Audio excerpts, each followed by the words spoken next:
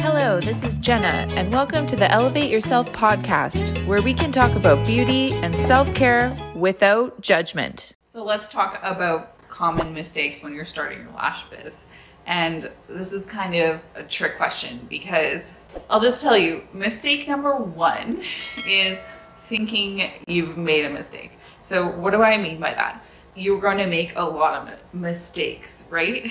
But the biggest mistake is not trying at all. So mistakes happen when you learn. So if you don't do anything, if you let fear paralyze you, you're not going to make any mistakes, but you're also not going to learn anything. So I would challenge you to change your mindset. The first thing to think about when we're approaching this topic is there are no mistakes. There is just progress and learning. So Purple 1, there are no mistakes.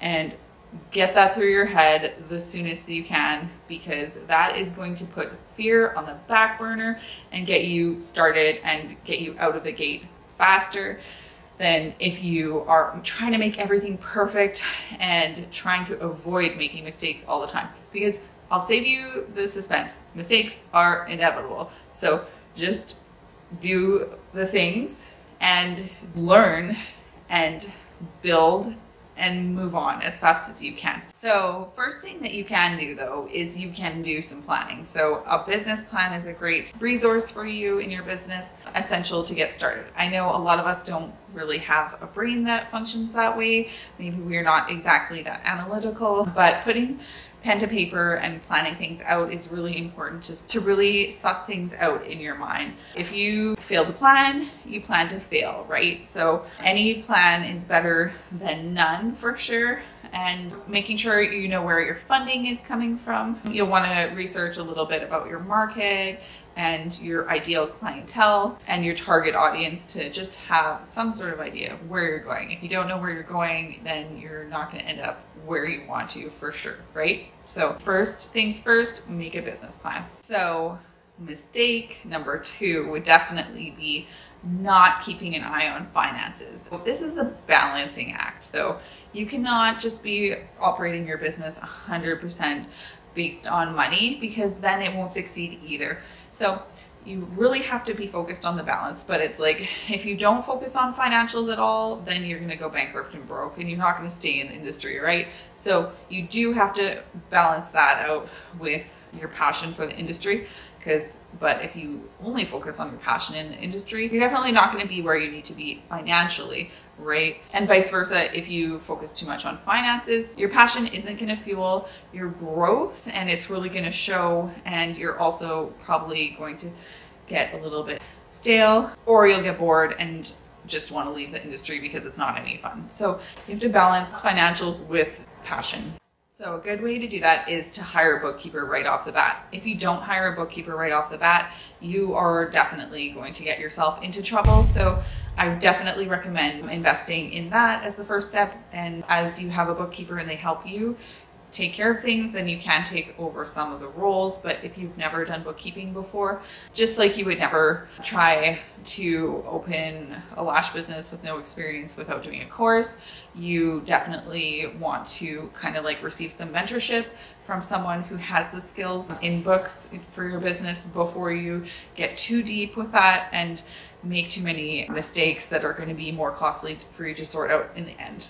The next mistake that I would identify would be relying on yourself too much. Sometimes people tend to take on too much themselves in the beginning of their business, and it's great to be hands-on and to know everything that's happening, but sometimes doing this can cause more missteps than successes. So it's just a longer road to success. Whereas in my experience, reaching out to a mentor or joining a coaching program or taking a course that includes a little bit more guidance is going to be worth its weight in gold. There are some people who can just watch a video, do a short online course and kill it. But in general, these one-hit wonder online courses where you pay the same amount as the service or less to get certified in something is not going to be enough coaching and mentorship for someone to actually be successful in the industry. Because It just doesn't make sense, right? Look for genuine mentorships. So try to see the value in collaborating or investing in one of these situations where you do get access to a mentor that can fast forward you through these awkward things of growth and just kind of elevate you past those struggles that you were going to have otherwise if you don't reach out for help. So the next big mistake, and this actually can really be a serious mistake. So this is something, heed this warning. Not researching about legalities or getting insurance. You will need to obtain a business license. Depending on your laws, you will need to get approval from a health inspector. You also need to get insured to be able to run your business legally.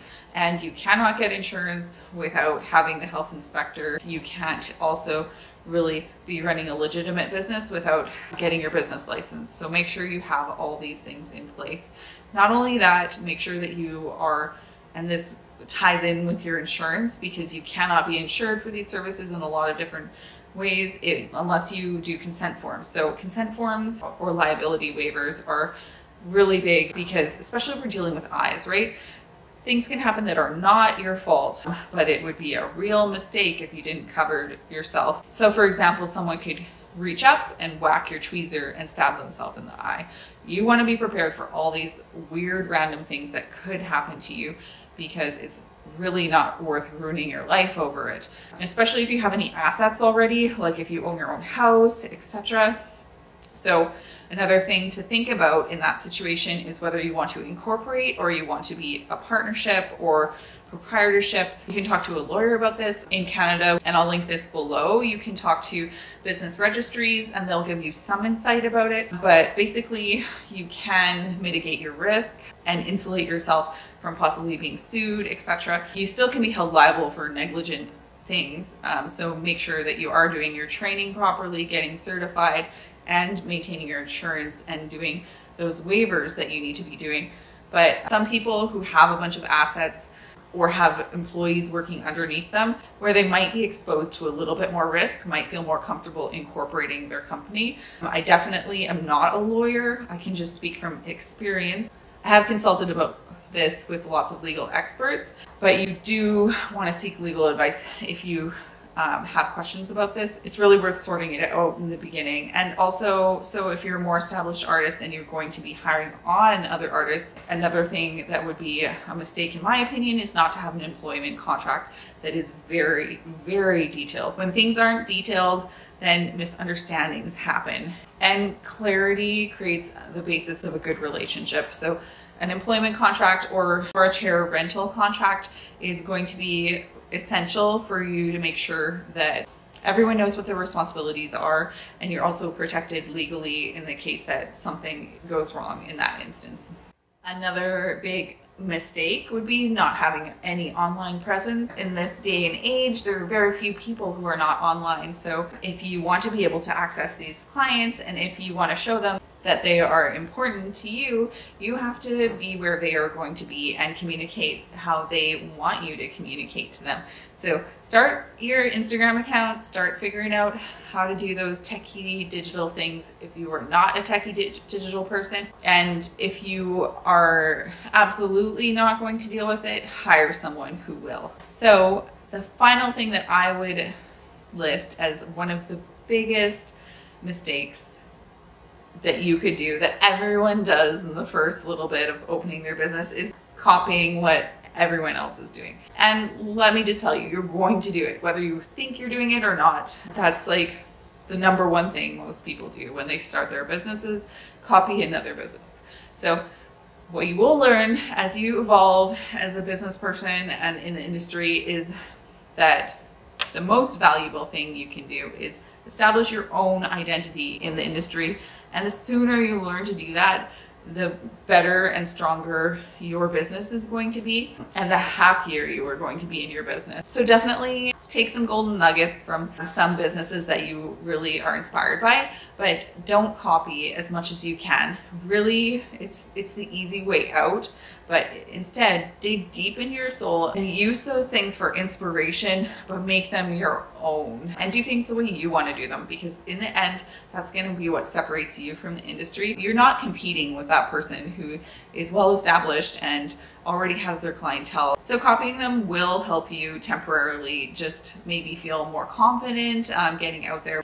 But the true thing that is going to build your business is developing your own sense of self and busting away from all the molds. So some things that I do to just try and keep my blinders on to keep my business moving forward in the way that I authentically want to be developing it without accidentally copying or leaning on too much inspiration is, and this is so weird, I don't know if anyone else does it, but I actually block sometimes social media accounts that I really like because I just don't want to see them in my feed all the time. Sometimes when you see things all the time, it just happens that you end up copying them or replicating them. It just ends up affecting what you put out personally.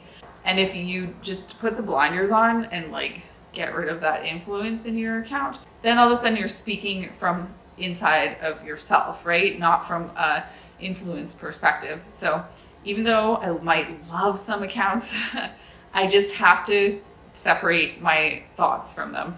The only way that I can do that sometimes is just to block it, because otherwise it comes up in your feed and you're like, oh, I love this, or you're too inspired by it, right? So you don't end up doing your own thing. So that's one of my suggestions for sure. Whether you want to take it or not, that's up to you. In summary, there are no real mistakes. As long as you are keeping your head in the game and continuing forward with your business and respecting your passion in the industry, then you have not made a mistake, in my opinion. So just keep moving forward in your business. Keep focusing on what keeps you passionate and inspired. Keep searching out mentorships that can get you further than where you can get yourself by yourself. So the closer you can get to having a relationship with someone who's already done something that you aspire to do is going to fast forward your progress and minimize the amount of like mistakes that you're making and just give you a real boost. So look for those training and mentorships that are going to get you there faster, prevent you from making quote unquote mistakes. But in all, try to avoid the fear, be authentic to yourself, and just keep moving forward. And instead of these being mistakes, it'll be opportunities for learning, and your business will be all the better because of them. Loved this episode? Head over to iTunes to subscribe, rate, and leave a review. Don't forget to join us next week for another episode.